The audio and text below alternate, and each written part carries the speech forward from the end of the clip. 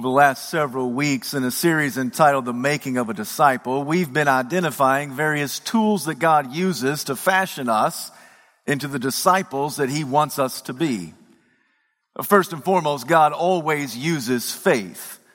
For a disciple is one who has explicit faith in the Lord Jesus Christ. God uses the Bible. For a disciple is one who encounters the living God through His living Word. God also uses evangelism to help fashion us into the disciples that He wants us to be. For the best way to stoke the fire is to share the story. Last time we discovered that God uses prayer. For prayer is one of those holy habits that God uses to help set the guardrails in our lives. This morning I want us to focus on the topic of ministry. For I'm convinced that God uses ministry to shape us, make us, fashion us into the disciples that He wants us to be. I use the idea of ministry not in its vocational sense, but rather in its biblical sense that every believer is a minister of the gospel.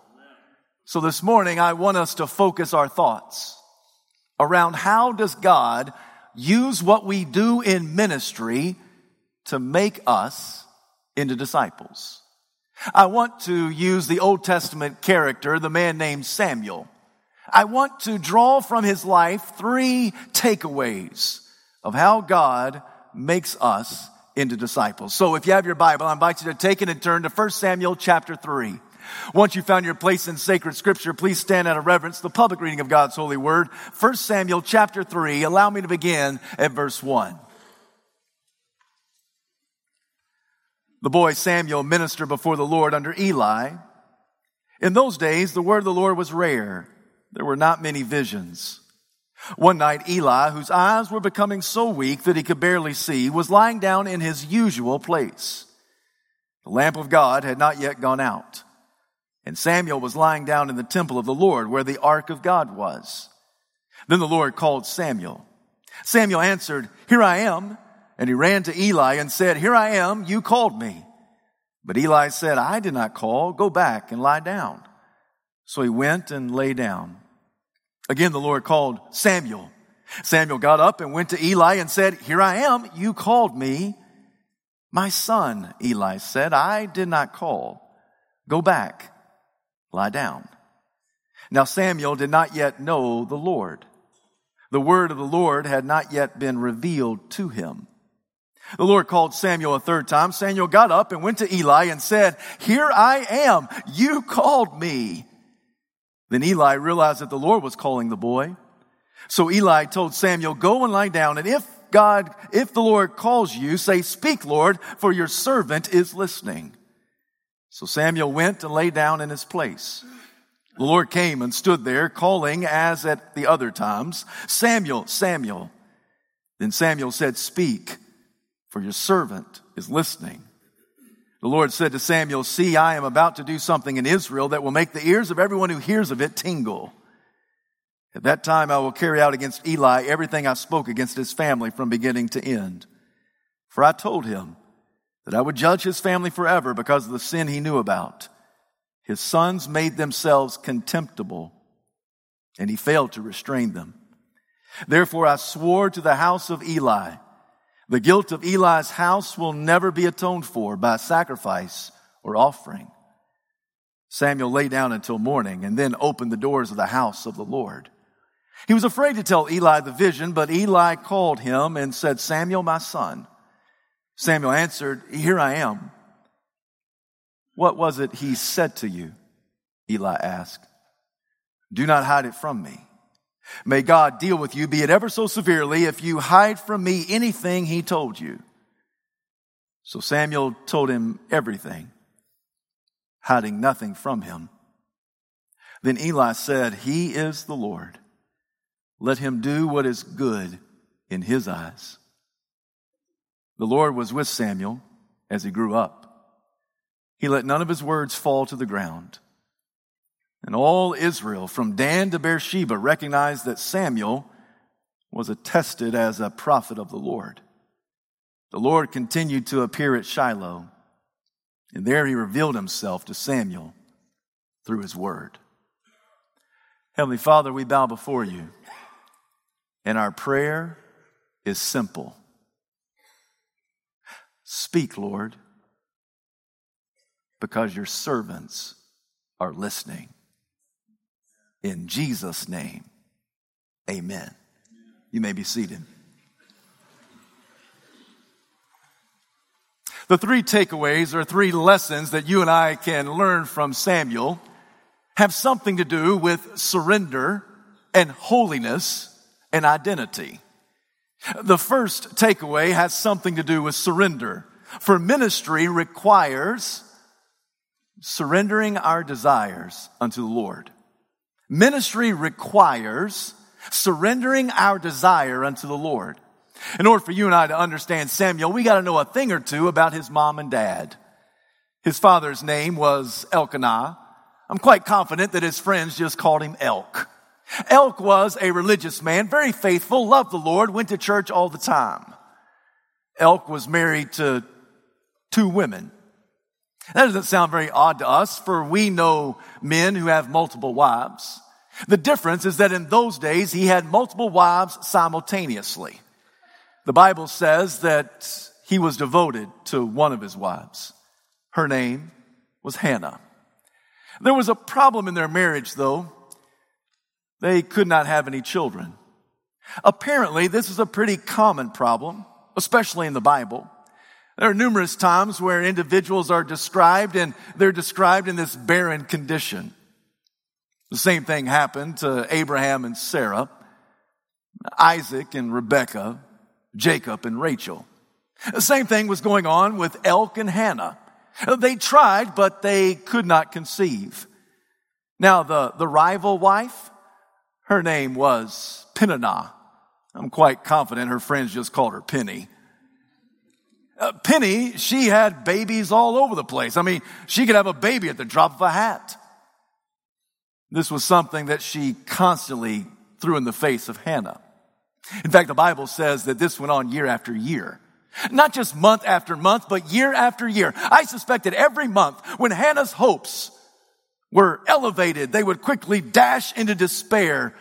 And Penny was right there to remind her, why are you upset? Don't you have any children? Oh yeah, you don't have any children, do you? This went on year after year. You can imagine the frustration of this wannabe mom. You can fathom the numerous sleepless nights or the evenings that Hannah just cried herself to sleep. If you have ever struggled in areas of fertility, you can relate to Hannah, can't you? You understand the frustration. You understand the fatigue. You understand just the devastation of the one thing that you want more than anything else is to be a mom. And it seems that one thing constantly eludes you. You understand how frustrating it must have been. We're even told that things got so rough that Penny threw it up in the face of Hannah so constantly that Hannah just wept repeatedly. In fact, she wouldn't even eat. Now, Elk, Mr. Sensitivity, he would walk up to her and he would look at her and he would say, and I quote, "What's wrong with you? Aren't you going to eat? Get you something to eat. Aren't I worth more than 10 sons to you?" Listen, Elk had 2 wives, but he had no clue about women. The Bible does say that Hannah was a woman of prayer. Repeatedly, she prayed to the Lord, "Please remember the misery of your servant. Please do not forget me. If you give me a son, I promise you, I will give him back into your service all the days of his life." You understand what she just prayed? The one thing that she desires, the one thing she wants more than anything else, she says, "Lord, if you give me that one thing, I promise you, I will immediately give that one thing back to you in surrender and sacrifice. If you give me a child, I will surrender that child unto your service all the days of his life." This is a prayer that she prayed repeatedly. And God heard her prayer. opened her womb. She became pregnant, gave birth to a bouncing baby boy. They gave him the name Samuel. And as soon as Samuel was weaned, then Hannah and El took their boy up to the tabernacle, there to the priest named Eli. And it was Hannah who said, I prayed for this child. And God heard my prayer, and he gave me what I requested of him. And in turn, I am surrendering him, sacrificing him, surrendering him unto the work of the Lord all the days of his life. You sit there and you think to yourself, Pastor, I thought you were talking about ministry today. Why are you talking about the parents with children? Well, the reason is because haven't you heard on more than one occasion that when a believer has a certain ministry, how do we describe it? No, that's his baby. That's her baby, right? I mean, that's how we describe it, isn't it?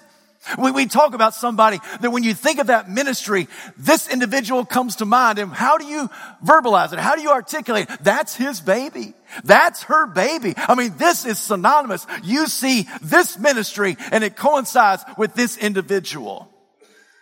And just as Hannah had to surrender her child unto the Lord, so you and I have to surrender our ministry unto the Lord. For children are given to us on loan, are they not? On loan for us to steward and surrender unto the work of God. And ministry is given unto you, so that you may steward and surrender it unto the Lord.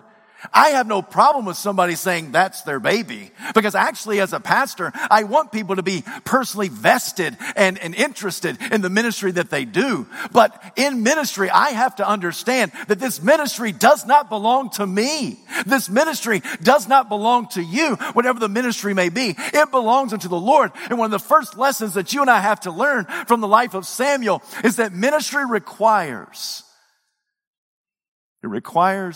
surrendering our desires unto the Lord.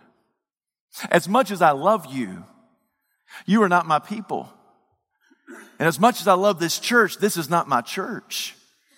Because you belong to God and this is God's church. It is the blood of Jesus Christ that saves you. My blood, if it was shed for you, it wouldn't accomplish very much and it wouldn't do you much good at all. But the blood of Jesus, that's what saves you. You belong unto him. And I have to constantly remind myself that these are God's people. This is God's church. It does not belong to me. As much as I love you, I've got to surrender you unto the Lord. As much as I love what God has called me to do, this preaching ministry, it doesn't belong to me. It's not mine. I don't get to call the shots. And on a regular basis, I have to remind myself this is God's.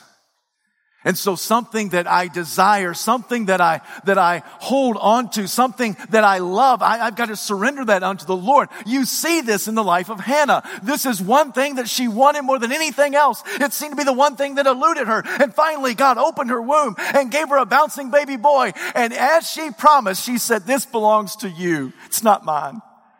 This is yours. One of the first lessons in ministry of how God uses ministry to make us into the disciples that God wants us to be is that he has to teach us that ministry requires the surrendering of our desires unto the Lord. There's a second takeaway. And the second takeaway is that ministry's effectiveness is built upon holiness. Ministry's effectiveness is built upon holiness. As the curtain lifts on chapter 3, our passage of 1 Samuel, we discover that Eli is the priest. Samuel is serving under his leadership. It's Josephus, the first century Jewish historian, who said that at this juncture of the story, Samuel would have been about 12 years of age. And Samuel had been there for 12 years. More than a decade, he had been raised there in the temple. And there the Lord was using Eli to teach Samuel all the tricks of the trade, all the things that needed to be done. Samuel will stand in the gap between the judges and the kings. he will have a tremendous ministry. He comes on the heels of the judges. Some have called him the last judge. For throughout the period of the judges, God would raise up a particular person, a man or a woman, usually in military conquest. And that person would not only lift out Israel out of enslavement, but also that judge would bring them back unto the Lord. There was a constant cycle in the judges where God's people would be close to him, then they'd fall away, then they'd be captured, they'd cry out to the Lord, he would raise up a judge. And that cycle goes on and on and on and on. And Samuel comes on the heels of the judges. Eventually, the Israelites will call out and clamor for a king. They'll say, we want a king just like every other nation. And eventually, God will acquiesce. He will give them a king. And it's Samuel who's going to anoint some of those initial kings. Guys like Saul and David, Solomon. Samuel stands in the gap. He's going to be that last judge and that future kingmaker. Samuel's going to have an important ministry. In the opening lines of our passage, we are told an interesting statement, though. The statement is given to us that the word of God in those days was rare. Not very many visions. And that Eli's eyes were weak. He was getting to the point where he was becoming blind.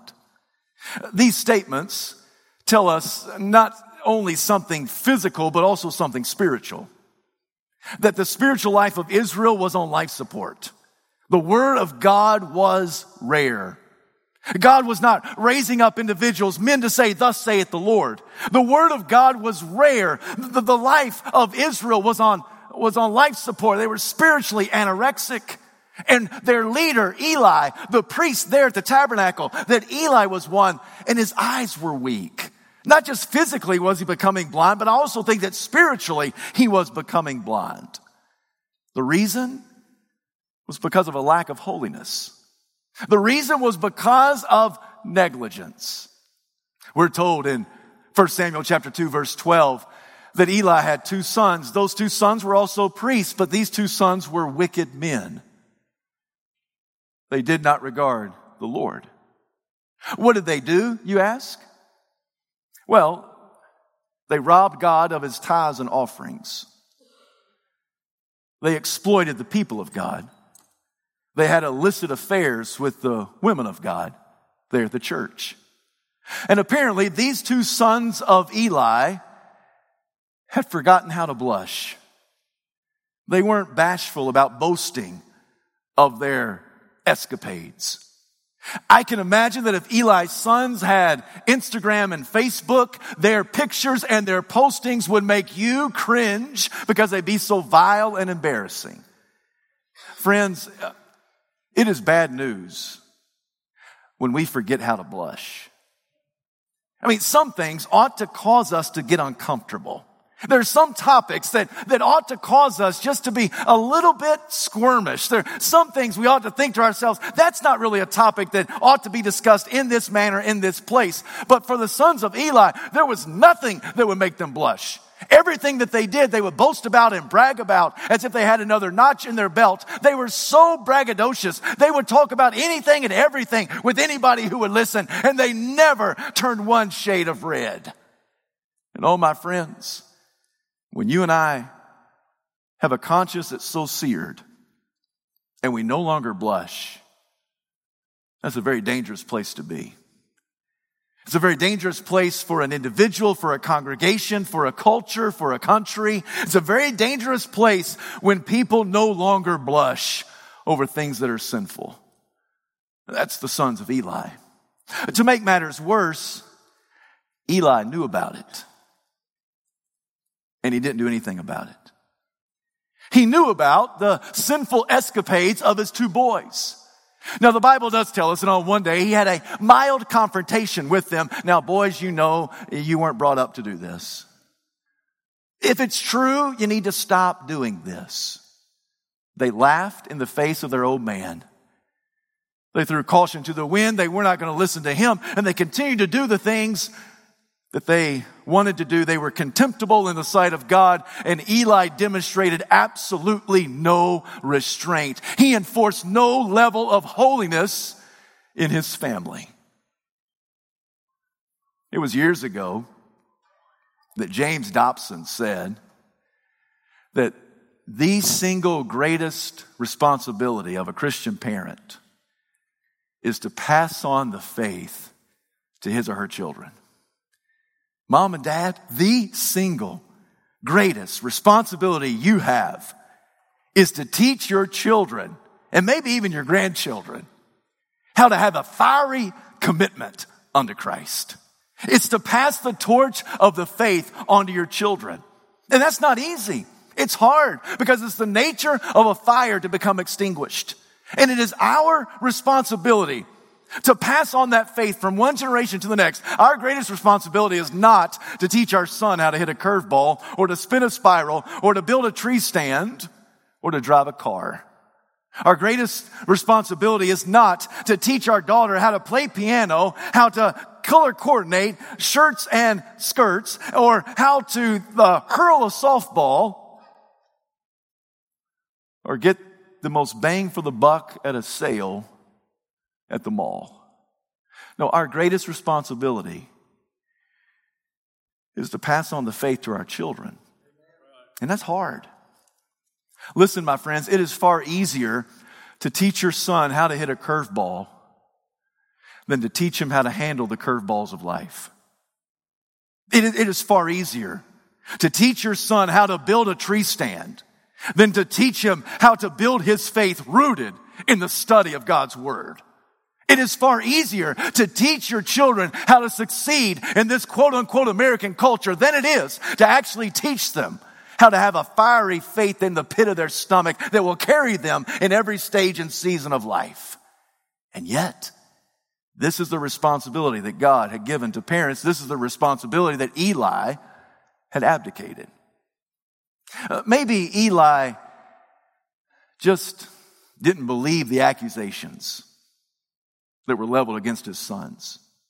Maybe Eli just didn't want to believe those vicious accusations. I mean, after all, what parent wants to believe that their sons, their children, could do such vile things? Maybe Eli was so busy with the daily operations of the tabernacle that he had just neglected his responsibility at home. Regardless, he was a distant dad.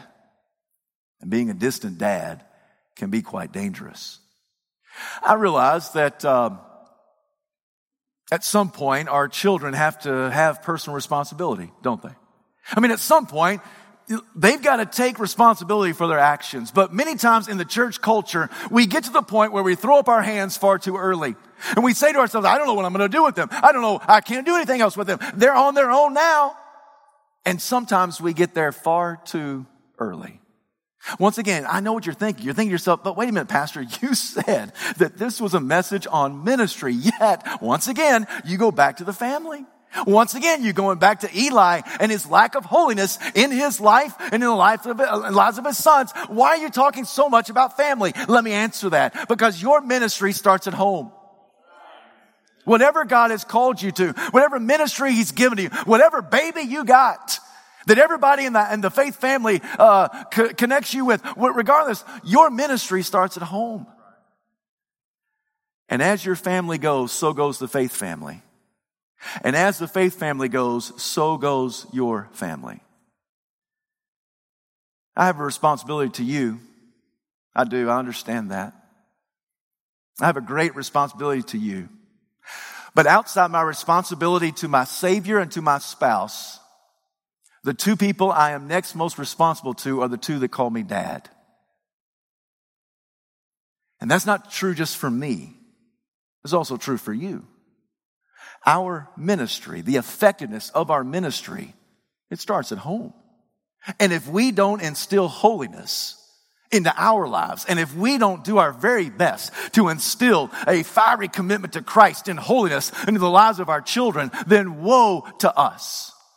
This is the indictment that God has against Eli. This is the indictment that He levels against Eli. You knew, and yet you demonstrated absolutely zero restraint for your children. I told you, payday will come someday, the Lord says. It was several years ago when I heard a sermon by, I think his name was Ben Mandrell. a pastor somewhere in Tennessee at the time. He said, here are some things that I've learned as a young parent. Now, even the title captured my attention, because if there's anybody who should not talk about parenting, it's a young parent, right?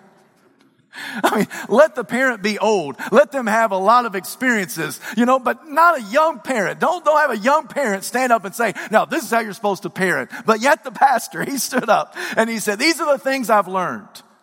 And here was one of the lessons that really captured my attention. The lesson he learned from his young parenthood was that you can't stack Legos on fuzzy carpet. You ever tried to do that? I mean, you're there with your child and you're building those Legos. And if you have that old-fashioned fuzzy carpet, that Lego stack's not going to get very tall, is it? Because you can't build Legos, you can't stack Legos on fuzzy carpet. You say, what in the world does that have to do with ministry? I'll tell you what it's to do with ministry. Because just like you can't build Legos, you can't build disciples on a foundation that's not strong and sturdy. And from the life of Samuel, that foundation, yes, you could say it's the Lord Jesus Christ. I get that and I would not disagree. But in this story, in 1 Samuel chapter 3, in the backstory of the life of Eli, I think that foundation is the foundation of holiness. That if you don't have a foundation of holiness in Christ, then you are just as futile as trying to build Legos on fuzzy carpet. Eventually, it will come toppling over. Because in ministry, the only thing you and I have that's worth anything is a holy character. If you don't have a holy character, your stack of Legos will eventually come tumbling down. I've seen it time and time again. You've seen it time and time again. What is the Lord telling us through this Old Testament character of Samuel? He's saying, listen, ministry effectiveness in my life, in your life, in everybody's life, ministry effectiveness is only built through holiness. Eli refused to do that. And his ministry was about to come tumbling down. There's a third takeaway from the life of Samuel, and it's simply this, that ministry is living out being in his presence and knowing him personally. Ministry is living out being in his presence and knowing him personally. The lamp of God had not yet gone out. All hope is not gone. We are told that Eli laid down in his usual spot. But Samuel rested beside the ark of God. Oh, there's a glimmer of hope. Because the young man of God is living and working in the tabernacle of God, and he is resting near the ark of God, where God dwells. God called him by name, Samuel, Samuel. Samuel heard it, but did not recognize the voice. He assumed that it was his mentor, Eli. He ran in and said, sir, what do you need? You called me by name. I didn't call you. Go back and lay down. He goes back. Same thing happens a second time and a third time. Samuel doesn't recognize the voice. We are told an interesting statement in verse 7 that Samuel did not yet know the Lord. The vision of God had not yet been revealed to him. That's astounding to me. For the better part of 12 years, young Samuel was learning how to be a minister, but he didn't know the Messiah. He was learning how to do ministry, but it was with no power. He was learning how to do ministry, but he did not yet know the Lord. That's why he did not recognize his voice. You cannot recognize the voice of someone you do not know. Jesus said, I am the good shepherd. I call my sheep by name. They recognize my voice and they follow me. We recognize the lead of Jesus because we know him personally. And because we know him personally, we can recognize his voice so that when he calls, we respond, speak, Lord, for your servant is listening. The implication of listening is obeying all throughout the Bible. If someone listens to God, they will inevitably obey God. And Samuel was serving for more than a decade without yet knowing the Lord. I'm going to go out on a limb here, but this is why I believe that a saved preacher is always more effective than an unsaved preacher. A saved deacon is mo better than an unsaved deacon. A saved church member is far more committed than an unsaved church member. And if you think we don't have any unsaved church members, then you better check again, not just this membership roll, but every membership roll on any church throughout America today. It would be a great revival if the church members just actually got saved. I think it makes a saved small group leader far more effective than an unsaved small group leader. Samuel did not yet know the Lord. He was trying to do ministry without knowing the Messiah. If you try to do that, there is no power in that. There is no effectiveness in there. There's no long-lasting influence in that. You've got to know the Lord. So in order to do ministry for Christ, you must receive ministry from Christ. In order to do something for Him, you must know Him. Before you can stand and say, "Thus saith the Lord," you got to know the Lord who saith thus. You've got to know God in order to do ministry for God. Ministry is living out, being in His presence and knowing Him personally. The greatest effectiveness of your ministry is when it flows out of who you are. This is your identity. My identity is not what I do. My identity is in Him who I know. That's my identity. And it's out of that identity of who I know that it affects what I do. Identity always precedes activity. And oftentimes in ministry, we get that backwards, thinking somehow, some way, our activity gives us our identity. But it's our identity in Christ that influences what we do. Who we are always precedes what we do.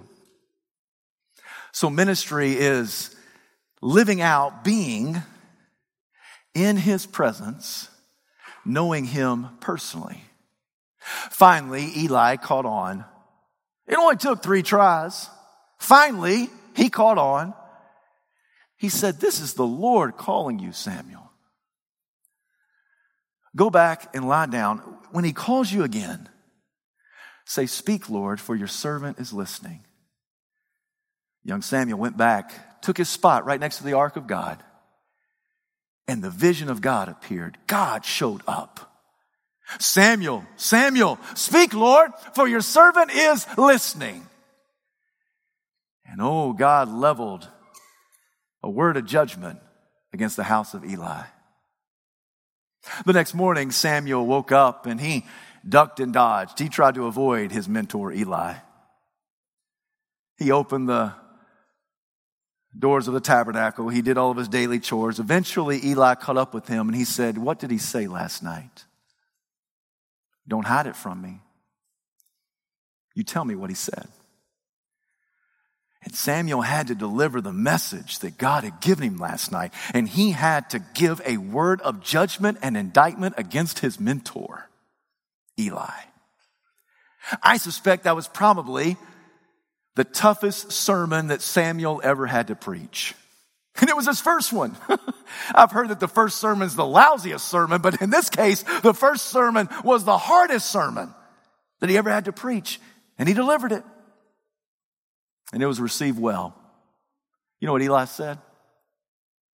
Eli said, "The Lord, He is right. He does what is good in His eyes." There's irony in that. The eyes of Eli were blind. The eyes of the Lord are strong. Eli's eyes were failing him. They were weak, but God's eyes are perfect and true and accurate. And so Eli gets to the point where he says, let God do what God can do because God is always right. His eyes are strong. We are told that not one word from the lips of Samuel fell and hit the ground. What does that mean? It means that it accomplished what God set forth for it to accomplish. That everybody knew from Dan to Beersheba, from north to south, that God was speaking in Shiloh.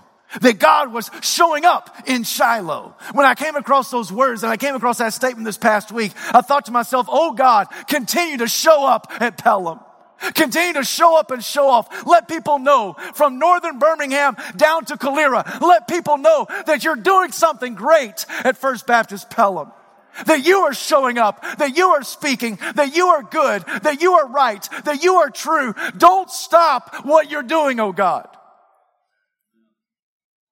The word of God continued to be proclaimed at Shiloh. As I think about the ministry that we have here at First Baptist Pelham, I don't know if you realize this, but we do a lot. We have ministry from the womb to the tomb and everything in between. We've got ministry from the cradle to the grave. If you stop and think about it, we've got things for every stage and season of life. In order to do that, we need for you to help, right? We need for you to do your God-given ministry. And whether you're doing your ministry with children's ministry or student ministry, upward ministry, senior adult ministry, orphan care ministry, visitation ministry, worship ministry, regardless of where you are in the ministry, maybe you're even a parachurch ministry, something alongside the church, regardless. The three takeaways from the life of Samuel, the three lessons that I have to learn and you have to learn, is a lesson of surrender, that ministry requires us to surrender our desires unto the Lord.